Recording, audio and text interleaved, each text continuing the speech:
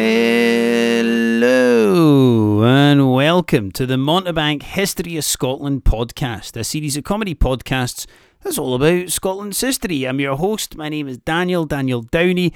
I'm a stand-up comedian based here in Edinburgh, and I do a thing in the city. It's called the Montebank Comedy Walk of Edinburgh. And what I do is I take people around the city, I show them the sights, I tell them the history, and I try and make them laugh while I'm doing it. Now, the reason I'm telling you this is because that is what this podcast is. That is what these series of podcasts are all about, is I'm trying to give Scottish history the Montebank treatment. So hopefully as you listen to this episode, you'll learn a bit and you'll laugh a bit as well. Today's podcast is all about Mary Queen of Scots' return from France, her marriage to Lord Henry Darnley. It's full of drama and it's full of backstabbing, quite literally, because it also involves two murders that occurred in Edinburgh in the 1560s. The first occurred at Holyrood Palace in March 1566, and it was the murder of David Rizzio. Now, David Rizzio was Mary's Italian secretary. He was an eccentric Italian guy, an excellent lute player, a world-class singer, and he was murdered because the Scottish Protestant lords were convinced that he was an undercover agent sent by the Pope.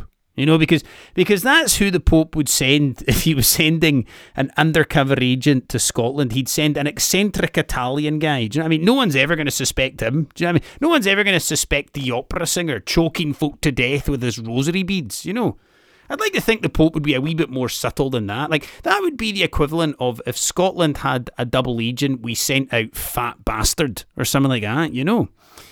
And the man who was responsible for Rizzio's murder, or at least the man who had organised the plot against him, was the man who was murdered the following year in February 1567, Lord Henry Darnley. Now, Darnley, he was Mary's second husband, and he was a vindictive, alcoholic, womanising pig fucker. Basically, he had all of the necessary attributes to become Prime Minister of Great Britain, but it also meant that he had a lot of enemies. And he was murdered in the Scottish gunpowder plot of February 1567, Scottish history's biggest whodunit. And for any English people listening to this, right, okay, when we do a gunpowder plot here in Scotland, we make sure that the guy fucking dies, alright? Your gunpowder plot might be more famous, more well-known around the world, but at least our guy died, alright? That's the number one thing you've got to achieve in your gunpowder plot. Now listen, folks, if this is the first time that you have listened to the podcast, this is the sort of thing that you should expect, alright? I'm not going to lie to you. This is a podcast that's full of history, Tory bashing and jobby jokes. If that sounds like your thing, you'll enjoy it. If this is the first time you've listened to the podcast, can I suggest you go back to the start? All of the episodes, they go in chronological order. They all give a wee bit of background into the one that follows it.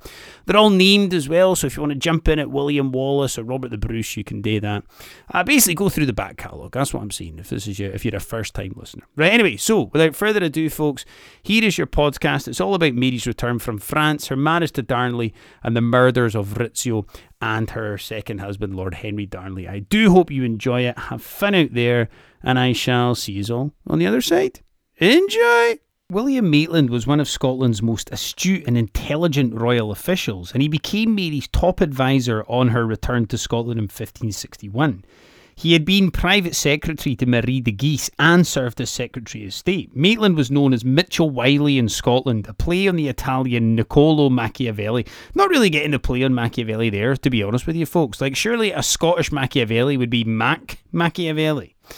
Now, Niccolo Machiavelli, for anyone who doesn't know, was an Italian diplomat during the Renaissance period, and he is considered to be the father of modern political philosophy, but his name invokes deceit and deviousness, since he believed that morals and politics shouldn't inform each other. Violence and death are acceptable if the result is politically or economically beneficial. He'd have been all over herd immunity, let's just put it that way. Abandoning morals and politics is, of course, an alien concept to our modern day government of racists, misogynists, adulterers and pig fuckers.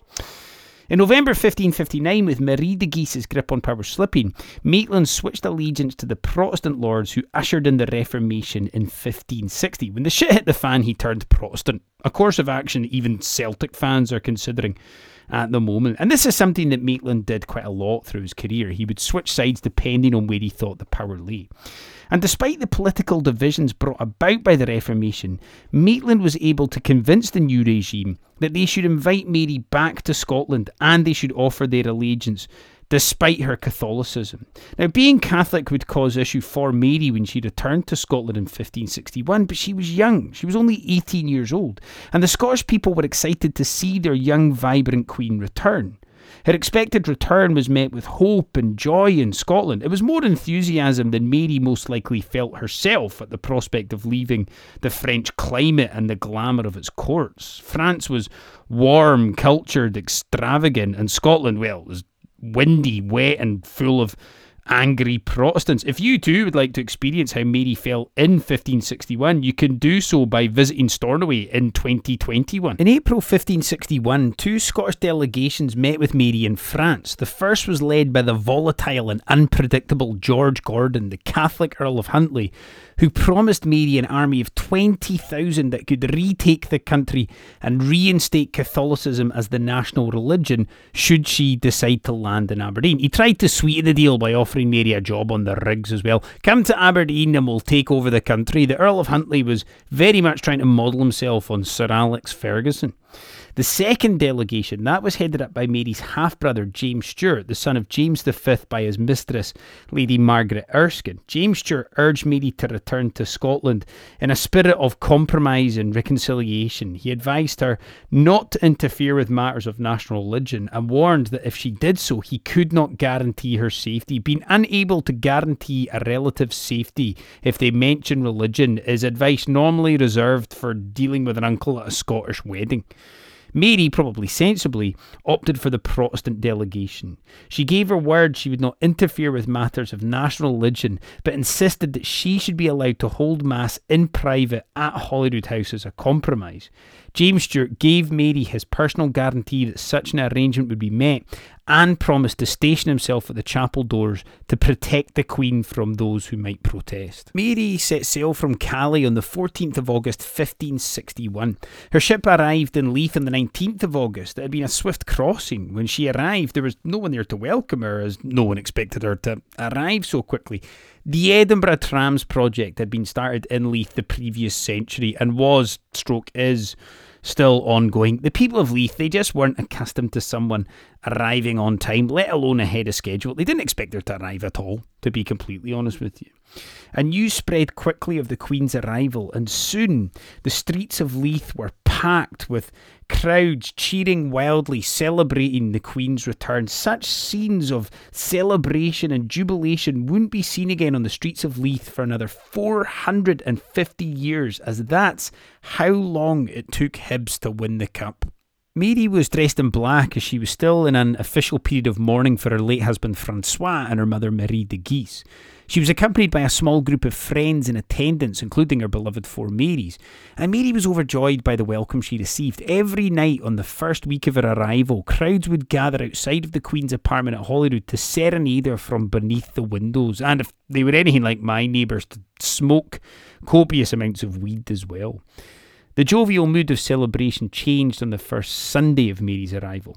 As part of her agreement with James Stewart, a private mass was held at Holyrood Palace, and angry crowds led by the volatile Lord Lindsay the Byres gathered in the forecourt of Holyrood and tried to attack the priest and terrified attendants. James Stewart, true to his word, protected the chapel door and the mass was able to go ahead. But that evening it wasn't serenading from an adoring Edinburgh crowd outside of Mary's windows, but angry shouts from previously enthusiastic supporters, recently returned from abroad, and supporters now turning against her. It was a bit like Celtic's return from Dubai, I suppose. The following day, Mary announced her first royal proclamation, a pacification of differences of religion. Anyone, under pain of death, was forbidden from interfering with state religion, but it was also decreed that those who tried to interfere with their servants in the practice of Mass would also be punished.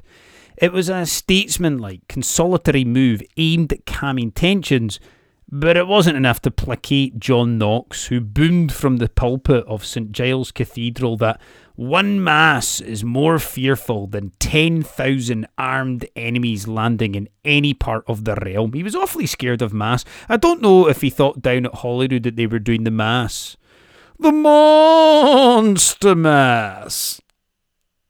Oh, thank you very much. Although, to be fair to him, Mass can be pretty dangerous, if you're like an 11-year-old altar boy. Mary, she summoned Knox to Holyrood on the 4th of September 1561, where she accused him of trying to incite her subjects to rebel against her, which is exactly what he was trying to do. But somehow he got away with nothing more than a Twitter ban. Mary and Knox, they argued for hours, with Knox eventually conceding, "Be not in her a proud mind, a crafty wit, and an indurate mind against God," which is what I used to have in my Tinder profile. The fact that Mary was an opponent of great wit, charm and spirit made her even more dangerous in Knox's eye. He hated the Queen. So, I mean, he couldn't have been that staunch, could he? But above all, he just hated women. Knox, he would have lambasted Susan Boyle for having a better beard than him.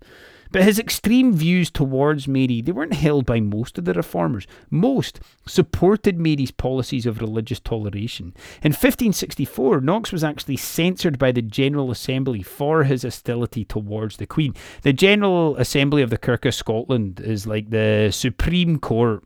It consisted of like commissioners, ministers, deacons, church elders elected to make decisions and pass laws relating to the church. They still meet to this day. Despite the hostility of Knox and some of the other reformers, Mary made an excellent start to her personal rule. She travelled to Fife, Aberdeen, Inverness, Argyll, Ayrshire and the Borders, overcoming the difficulties of the terrain and the average speed cameras on the A9 with tireless gaiety. Everywhere she went, people were enchanted by her vivacious charm. Merchants, farm workers, Highland lairds all succumbed to her charms. She was enthusiastically received in every community she arrived in, like a fish fan. Mary was being well advised by William Maitland and James Stewart, whom she made Earl of Murray in 1562. But still, she didn't ratify the Treaty of Edinburgh and the reformist acts contained within it, which technically made them illegal, but she made no attempt to revoke the treaty that had ushered in the Reformation in 1560. She refused to ratify the treaty because Elizabeth still hadn't confirmed her, Mary, Queen of Scots, as the heir presumptive to the throne of England. And so Mary, she was sure not to show favouritism towards her Catholic subjects. She endorsed a decision by her Privy Council to divert funds from the notoriously corrupt Catholic Church to the bastion of honesty that is the Crown and the Kirk. And Mary, she was able to force cruel, angry opponents such as Lord Lindsay of the Byres or Lord Ruthven to U-turn and to support her cause. She was very much the Marcus Rashford of the 16th century, able to make arseholes U-turn at the click of a finger. In the summer of 1562, Mary endorsed a campaign that was headed up by James Stewart, the new Earl of Murray, against the most powerful Catholic family in Scotland, the Gordons of Huntly.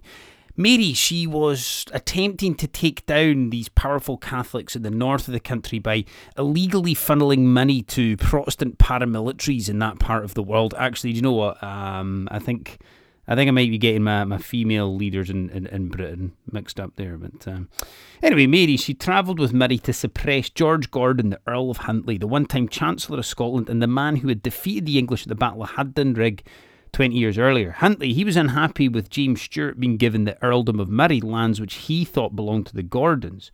When the keeper of Inverness Castle, a captain of Clan Gordon, controversially refused to allow the Queen entry into the castle, it was taken by Murray's army on the 17th of October 1562.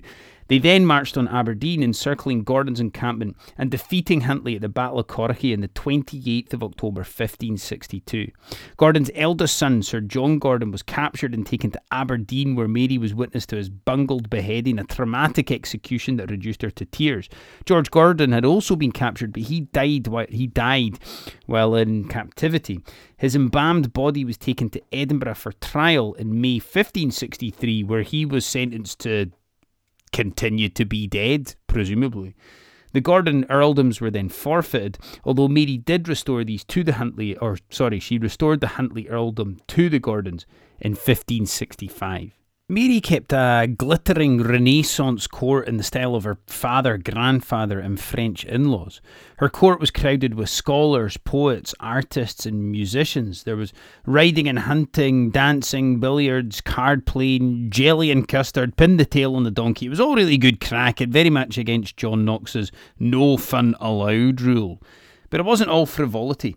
Mary kept a personal library of over 300 books and read in Latin with the scholar George Buchanan, who would write plays for the entertainment of the courtiers. George Buchanan, he was one of the leading scholars of the 16th century and was hailed as the greatest Latin poet of his time. Buchanan spent much of his life lecturing on the continent, but he returned to Scotland in 1561 and was welcomed into Mary's court. He fell out with Mary after the death of her second husband, Lord Henry Darnley, and would become one of her most bitter and bigoted enemies. Mary would go on hunts. She enjoyed embroidery with her four Marys. She played the lute. John Knox obviously preferred the flute.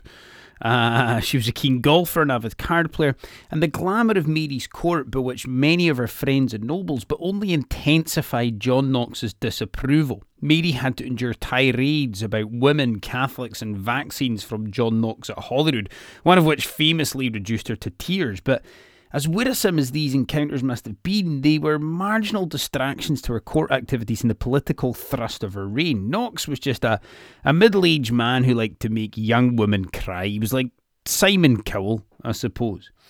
And Mary and Knox's debates, they started the age-old tradition of Protestants and Catholics shouting at each other, except now they mainly do it on the Clyde scoreboard phone. And their clashes are symbolic of the Scottish Reformation as a clash of ideologies and culture, but in 1561 to 1563 it wasn't obvious that Knox's ideology would win over. In France, the royal family, the French royal family, were able to ride the wave of Protestantism from the Huguenots. And early in Mary's personal rule, there was every chance that she could pull off the same feat in Scotland. Right from the beginning of her reign, Mary was eagerly trying to arrange a meeting with Elizabeth I. William Maitland was sent to London to converse with Elizabeth's most trusted advisor, William Cecil, to try and arrange a meeting between the two monarchs. Mary's letters to Elizabeth demonstrate she was an excellent diplomat in her customary charming manner. Mary complimented her sister queen and would send verses and poems. A meeting between the two would be highly advantageous for Mary. If Mary could meet Elizabeth in person, she had every faith that she'd be able to make an impression to charm her sister queen and ensure she was named as the unmarried and childless English queen's heir. Be nice to the English leader so you can be queen of it all, basically. And failing that, they'll give you a seat in the House of Lords, and there's always the option of Bake Off or Strictly Come Dancing or something like that, you can. From Elizabeth's point of view, a meeting was also advantageous. She would insist that any concessions that were made to Mary were only met if she finally agreed to ratify the 1560 Treaty of Edinburgh. The reformers were concerned about any potential meetings between Mary and Elizabeth. They feared it might lead Elizabeth to supporting Mary and Scottish Protestants receiving less support from England. The Scottish Catholic Party were also concerned. They had been left disappointed at Mary's refusal to commit to the restoration of Catholicism in Scotland, and if she met with Elizabeth, she might be convinced to convert to Protestantism. Both the Protestants and Catholics thought that they were being victimised. Classic old firm behaviour, really. There were concerns in England as well. Many English parliamentarians did not want the English monarch to meet with a foreign Catholic monarch, but both Mary and Elizabeth were keen to meet. When Maitland returned from London, Mary excitedly asked if the portrait he had been sent with was a close likeness. A meeting was arranged for August 1562 in Nottingham, but the plans fell through when Mary's uncle, Francis, the Duke of Guise, massacred Protestant worships in Versailles in France on the 1st of March 1562. The Versailles massacre would lead to the French wars of religion between French Catholics and French Protestants, known as the Huguenots. England as a Protestant country was expected to support the Huguenots, and Spain would be expected to support French Catholics. And since Francis de Guise was Mary's uncle, a meeting between Mary and Elizabeth would be construed as Elizabeth meeting with the enemy. It seems a little unfair, doesn't it? Like, if everyone was judged by the behaviour of their uncle, then William and Harry wouldn't be allowed to meet anyone. The meeting was rearranged for the following summer, but fate would keep Mary and Elizabeth apart, and a meeting between the two queens never took place. They would continue to socially distance for the rest of their lives. Well, for the rest of Mary's life, at least. The issue of who Mary should marry had led to the violence of the rough wooings in Mary's upbringing in France, but now, as a young widow returned to her kingdom, her hand in marriage was once again the most sought after in Europe. Europe in the middle of the 16th century was locked in religious war. If European leaders were able to secure Mary's hand in marriage, it meant Scotland's allegiance, or at the very least neutrality. Elizabeth had yet to recognise Mary's claim to succeed her to the English throne, and she would only do so if Mary married a suitor who met her approval. Elizabeth offered one of her court favourites, Robert Dudley, Earl of Leicester. Now, Dudley wasn't exactly the ideal choice. He and Elizabeth were rumoured to be having a relationship, and he was alleged to have murdered his own wife so that he could marry Elizabeth. Lady Dudley was found dead at the bottom of the stairs at her manor house in Oxford. But who killed her? Did she fall? Was she pushed? Was it Dudley? Was it the Queen? I mean, the Queen of England couldn't possibly be involved in the killing of a royal in-law, could she? Do you know what I mean? Were the stairs of an Oxford manor house the Paris tunnel of its day? Who knows, you know? But in the end, Mary, she didn't marry for any political or diplomatic reason. She married for love. Mary fell deeply in love with Lord Henry Darnley, a tall, handsome, charming young man 4 years younger than her. Darnley was the eldest son of Matthew Stewart, Earl of Lennox, and Margaret Douglas. Now, Margaret Douglas was the daughter of Margaret Tudor's marriage to Archibald Douglas, Earl of Angus, after the death of King James IV. Margaret Tudor was therefore both Mary and Darnley's grandmother, meaning they were cousins and great-grandchildren of Henry VII. They were in love and related. It was like a Channel 5 documentary. I'm not sure what the Catholic Church's stance on shagging your cousin is. I think you're allowed as long as you don't wear a condom. I don't know. Now, Darnley, he had a close claim to the English throne, and since he was male, English and Protestant, he was preferred by many in England as heir presumptive to the English throne. But Darnley was still something of a rank outsider in the marriage stakes. His father, the Earl of Lennox, had sided with England during the rough wooings and was one of the most hated figures in Scotland. He was pardoned by Mary in September 1564 and allowed to return to Scotland. Darnley's brother, Sir John Stuart, had rose to prominence in the French court. When Darnley travelled to France to see his brother, it was there where he first met Mary. They were reacquainted in Scotland in February 1565, and Mary was suitably impressed, making Darnley a part of her entourage.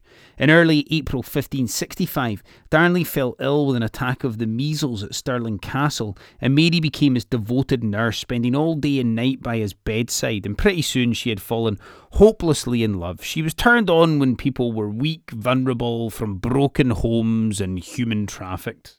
Actually, I think I might be getting her mixed up with another royal, now I think about it. The politically prudent, world-wise Mary now threw caution to the wind.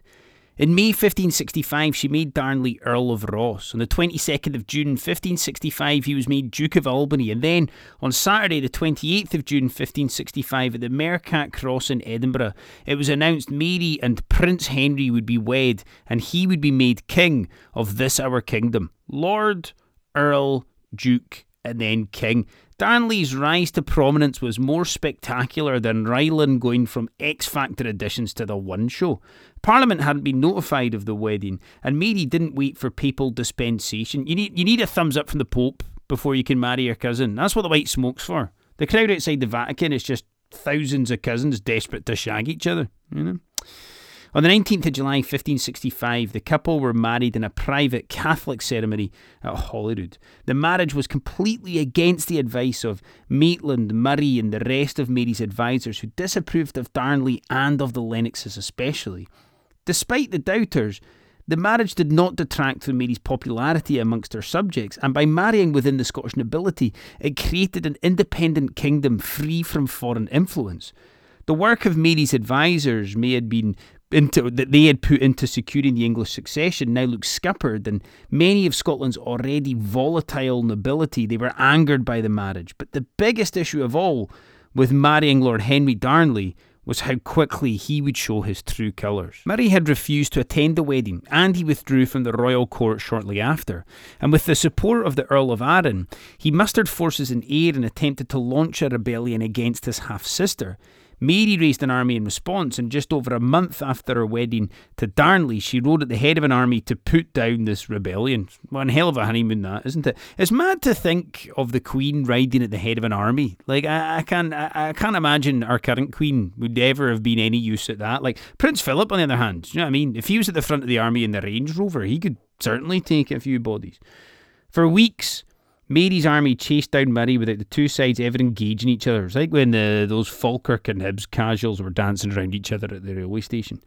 By October, Murray realised his cause was hopeless and he escaped to England. The chasing down of Murray's rebels by Mary became known as the Chase About Raids, and it marked the high point of her rule. Mary had ridden confidently at the front of her army. She had banished Murray to England and she was enjoying the height of her popularity amongst her subjects. Darnley was arrogant, shallow, vain, weak, selfish, an alcoholic, a gambler and a womanizer. And of course, you wouldn't want someone who was arrogant, vindictive, dishonest, disloyal, erratic, a womanizer in charge of the country. I mean, not unless they promised to deliver Brexit, of course. Immediately after the wedding, Darnley's behaviour became more and more erratic. He would roam the streets of Edinburgh with his low-life companions, grabbing women by the pussy and ending up in the hive till 5. He stopped attending meetings of the Privy Council, who required both Mary and Darnley's signature to pass decisions. Darnley's attendance at the Privy Council became so sporadic that Mary had an iron stamp of his signature made up so she could sign official documents. Darnley, he developed his own circle of sympathisers, unscrupulous, vicious men such as Lord Patrick Ruthven, Earl of Ruthven, the particularly brutal Lord Lindsay of the Byres, and the Earl of Morton. It became abundantly clear to Mary that Darnley was not a worthy king, so she withdrew the crown matrimonial from him. This sent Darnley into a furious rage, and he began to plot against his wife, plotting that would culminate in the brutal murder of Mary's secretary, David Rizzio, at Holyrood Palace on the 9th of March, 1566. David Rizzio had a quick wit, clever intellect, and was an accomplished musician with a renowned singing voice. The disaffected lords who had lost influence after the Chase About raids focused their discontent on Rizzio, whom they claimed was an agent of the Pope who had usurped their rightful place in the immediate council of the Queen. The lords wanted Mary's secretary dead, like Lord Sugar when his secretary forgets to use his correct title. Initially, Darnley had been close friends with Rizzio, but he was gullible and he was easy for the lords to manipulate. He was a gullible idiot born into high society without the skills or personality to effectively rule the country. He would do anything, including a disastrous hard Brexit, if it meant that he could be leader. They convinced Darnley Rizzio was having an affair with his wife, which was highly implausible, not just because there's absolutely no evidence, but because Rizzio was well known to be famously unattractive and Mary, of course, famously beautiful. Darnley, though, he was ready to agree to anything that would see his inverted commas honour restored. On the 12th of March 1566, the Scottish Parliament were due to pass a bill that would see the lords of the Chase About raids have their land forfeited and tried for treason. Darnley entered into a written bond with the lords, who included William Maitland in their ranks, promising to pardon them and allow their return to Scotland. He also offered them lucrative PPE and track and trace contracts. In exchange, the reinstated lords would offer Darnley the crown matrimonial, meaning he would be king in his own right if Mary died. But what's most remarkable about the plot to kill Rizzio is so many people seem to have had foreknowledge of the plot before it happened. By mid-February, weeks before the murder, the English ambassador in Scotland, Thomas Randolph, informed Elizabeth of a plot that was brewing to murder Rizzio and to seize the crown.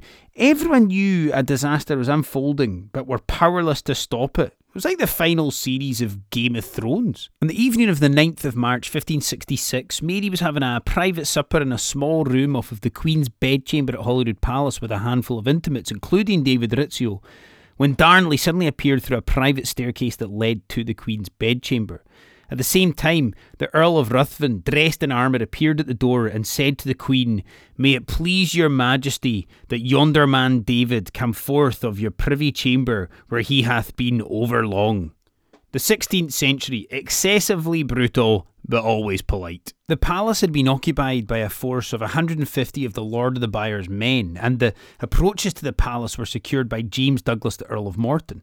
As more conspirators entered the Queen's bedchamber, a terrified Rizzio clung to the Queen and begged for mercy, like Prince Andrew when Emily Matlas comes asking for another interview.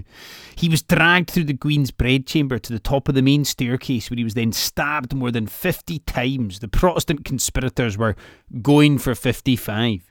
Darnley's dagger was deliberately used by one of the conspirators and was left protruding from Rizzio's body. They were showing off, like an American police officer killing someone on camera.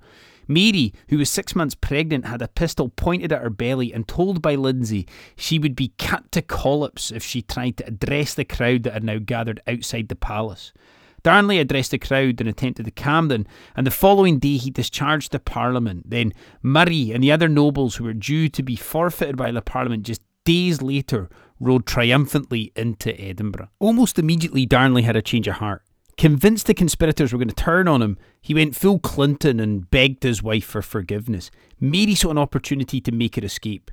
She requested a meeting with the conspirators, which was granted on Monday the 11th of March, and during the meeting, the Lords, they were pressing Mary for official pardons when she suddenly feigned a pregnancy pain and asked to retire to her bedchamber. Mary knew if the Lords thought the child was coming, they wouldn't try and move her. They had committed treason, murder and imprisoned the Queen, but even they knew not to fuck about with a pregnant woman. After midnight, Mary and Darnley escaped through a private staircase that led to the servant quarters at the back of the palace, where Arthur Erskine, Mary's equerry and brother-in-law to one of the four Marys, was waiting with horses. It seems a tad strange that no one thought Mary might try and use the secret staircase to escape. You know what I mean? Like, mind and keep an eye on that secret staircase. Listen to this guy. Don't be ridiculous, as if they're going to use that secret staircase to escape. Come on now. Mary and Darnley, they galloped through the night to Dunbar Castle, an exhausting ride for the pregnant Queen, who, despite the traumatic ordeal and her pregnancy, calmly cooked breakfast for them when they arrived at Dunbar the following morning. Now, another major player in the drama of Mary's reign made a telling entrance on the scene: James Hepburn, Lord Bothwell. Bothwell was a brave soldier, a borderer, and the roughest of rough diamonds. He was a notorious adventurer who had scandalous liaisons across the courts of Europe. He was fiercely Protestant, but as Lord Admiral of Scotland, he had loyally supported the Queen Regent Marie de Guise. He had a running feud with the Hamiltons and the Earl of Arran, who accused Bothwell of trying to kidnap the Queen. Bothwell was imprisoned in 1562, but was pardoned and appointed Lieutenant General, Commander-in-Chief of Scotland's Armed Forces, by the time of Mary's marriage to Darnley in 1565. Bothwell married Lady Jean Gordon, sister of the Earl of Huntly, in February 1566, but rushed to Mary's aid just a month later as soon as he heard of her escape to Dunbar after the Rizzio murder. With a force of 4,000 men, Bothwell retook Edinburgh easily. Mary rode triumphantly back into Edinburgh on the 18th of March 1566, and the conspirators fled. It was like the first day after the Edinburgh Festival. Everyone breathed a huge sigh of relief after the wankers who had held the city for a few weeks finally left. Now, Mary, she'd been unaware of the extent of Murray's involvement in the plot, since he was not in Edinburgh at the time of Rizzio's murder and had not signed Darnley's bond, so she had little option but to exonerate him, but the rest of the rebels were exiled. For Darnley, Mary felt nothing but contempt and mistrust, and for her saviour Bothwell, Mary made him her main advisor. He was given the Dominic Cummings role. Not that I can ever imagine Dominic Cummings ever saving Boris Johnson's life. He's more into endangering lives, through herd immunity or driving while blind. Mary gave birth to a baby boy, James, the future James VI of Scotland and James I of England, at Edinburgh Castle on the 19th of June 1566. James was born at Edinburgh Castle and not Holyrood because the murder of Rizzio had occurred just months earlier and the palace was deemed not secure enough. Now, the birth of an heir was an occasion to be celebrated. Mary planned an elaborate baptism at Stirling Castle that would be a demonstration of the greatness of the Stuart monarchy, a day for national reconciliation between Protestants and Catholics, where the whole country could come together to celebrate. Darnley, however, he wasn't in the mood to celebrate. He was back to his old petulant ways and refused to attend the baptism, instead sulking in his bedchamber at Stirling Castle, which is some impressive sulking. Do you know what I mean? Staying in your room while the biggest party in the kingdom is happening outside your window. That'll be like bitter old firm fans this summer who refuse to support Scotland at the Euros. You know what I mean? I'm not watching that shite. Ireland didn't qualify.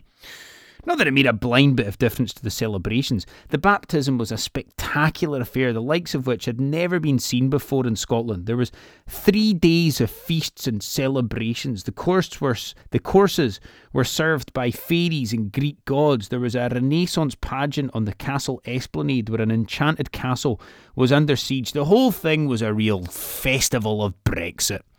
Although whether there's fairies at that will depend on how much cocaine the Tory frontbenchers have had. The occasion was closed with a spectacular fireworks display, and James was christened on the 17th of December 1566 in a Catholic ceremony at the Chapel Royal at Stirling Castle.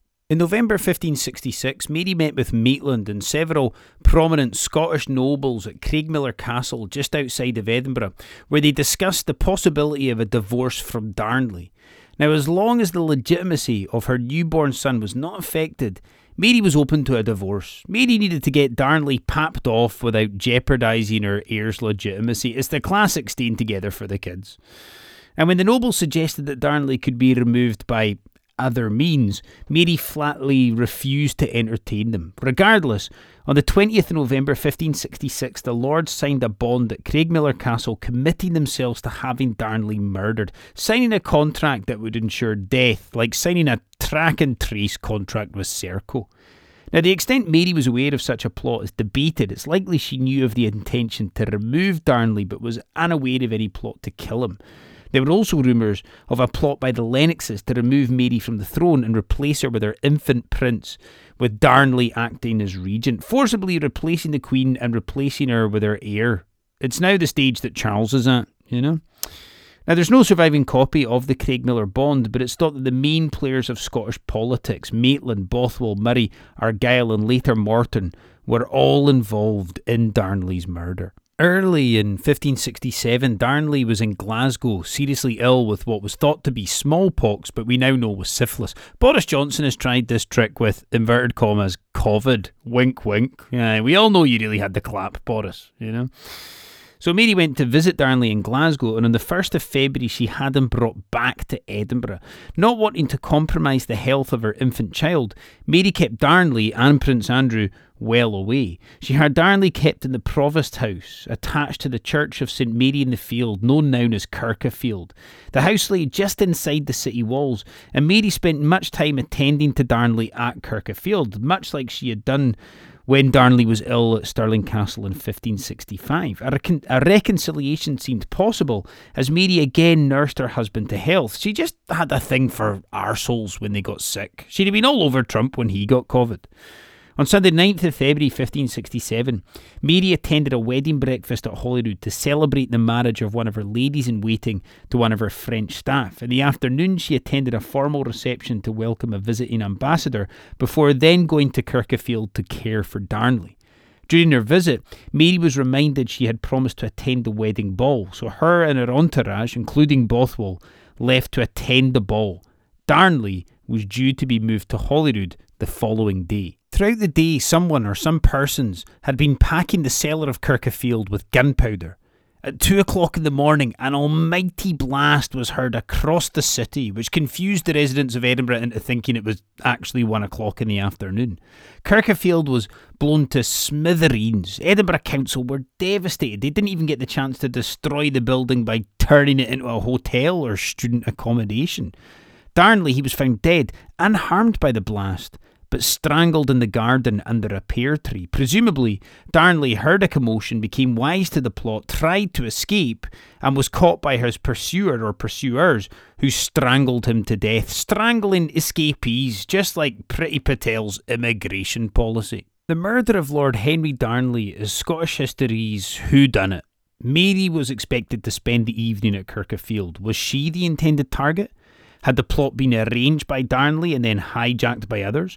Or had the plotters attempted to blow up the entirety of Mary's royal court, not just Darnley? One thing was certain. There was more than enough suspects with motive to want Darnley dead. So that brings us to the end of the podcast, folks. Thank you so much for listening. I do hope you enjoyed the episode. What we try to do here on the Montebank History of Scotland podcast is we try and match what we've been talking about in the podcast with a malt whisky from Scotland. And what I try to do is I try to raise enough money so that I can send someone deserving a bottle of that whisky. Now, you can nominate people to receive bottles of whiskey. It can be someone who's like a key worker, an NHS staff worker. It could be just someone who deserves recognition for being a thoroughly good person. It honestly doesn't matter. What I need you to do is you go onto my Buy Me a Coffee account. That's buymeacoffee.com. I am on there at Montebank History of Scotland, and just basically leave me the equivalent of the price of a cup of coffee, a pint of beer. And what I do is I take that money and it goes towards buying someone a bottle of that whiskey. You can nominate someone to receive a bottle of whiskey by leaving a comment, by sending me a DM. You can do that through my social media as well. You can follow me at Montebank Scotland. Send me a wee DM, leave a comment. And I basically just choose someone at random. If you've listened to a few episodes of the podcast now and you would like to become a patron of the podcast, you can go onto my Patreon account. Again, I'm on there at Montebank History of Scotland. And you can basically just give me the equivalent of the price of a cup of coffee or a pint of beer every month. It's really massively, massively appreciated. And it goes a long, long way because it's the only way that I can raise money to send people deserving a bottle of whiskey. So please consider doing that. Today's whiskey, I am going to match the podcast with the Glen Murray. And that obviously fits with the Earl of Murray, Mary's half-brother James Stewart, the Earl of Murray, the man who attempted to rise against Mary in the chase about raids. He was also involved in the murders of Rizzio and Darnley. But I also chose the Glen Murray because as a Speyside malt, you expect it to be really light and golden and just easy going, when in fact it's quite kind of heavy bodied. It's got a slight peatiness to it, and it packs a punch. You know, what you see is not what you get, which is exactly what Henry Darnley was like. So if you'd like to nominate someone to receive that bottle, then you know what to do. Leave me a comment, send me a DM, send me an email. Please like, rate and share the podcast. That's all so important for gaining listeners and all that kind of stuff. So if you do get a chance, please leave me a wee review, rate the podcast as well, tell a friend, share it. And please give me a follow on social media. I'm on Twitter and Instagram at Montebank Scotland, and I'm on Facebook at Montebank Tours. Give me a wee follow, and I think that's about it. I don't have anything else that I need to ask you to do. I do hope you enjoyed the podcast, you're enjoying the series, and I will see you all next time. Cheerio now. Bye bye.